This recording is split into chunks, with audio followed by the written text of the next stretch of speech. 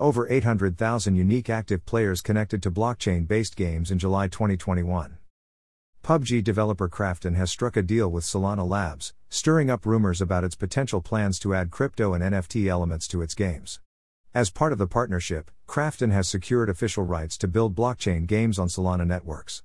These games are likely to have a metaverse feel, supporting interactive digital avatars along with crypto-related rewards and services. The deal comes under the backdrop of Krafton accelerating its efforts to keep with the emerging Web3 sector. South Korea-based Krafton and US-based Solana Labs will be collaborating to design games as well as explore opportunities to invest jointly in the blockchain industry, the Korea Economic Daily reported on Wednesday, March 23. We are actively pursuing partnerships with companies and communities that have demonstrated impressive technological development, like Solana, to create a Web3 ecosystem, the report quoted an anonymous Krafton spokesperson as saying. Solana was launched in 2020 as a competition of Ethereum. While Ethereum offers a more developed blockchain system, Solana boasts of higher efficiency. Its native token is SOL, that currently has a market cap of $29 billion, roughly 223,130 crore. As per its latest energy use report, Solana claimed that 2 Google searches consume more energy than a single Solana transaction.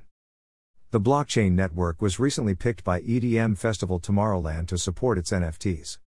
PUBG, which reportedly touched the 70 million users mark in July 2020, could soon be connecting its large user base to the deeper levels of virtual reality.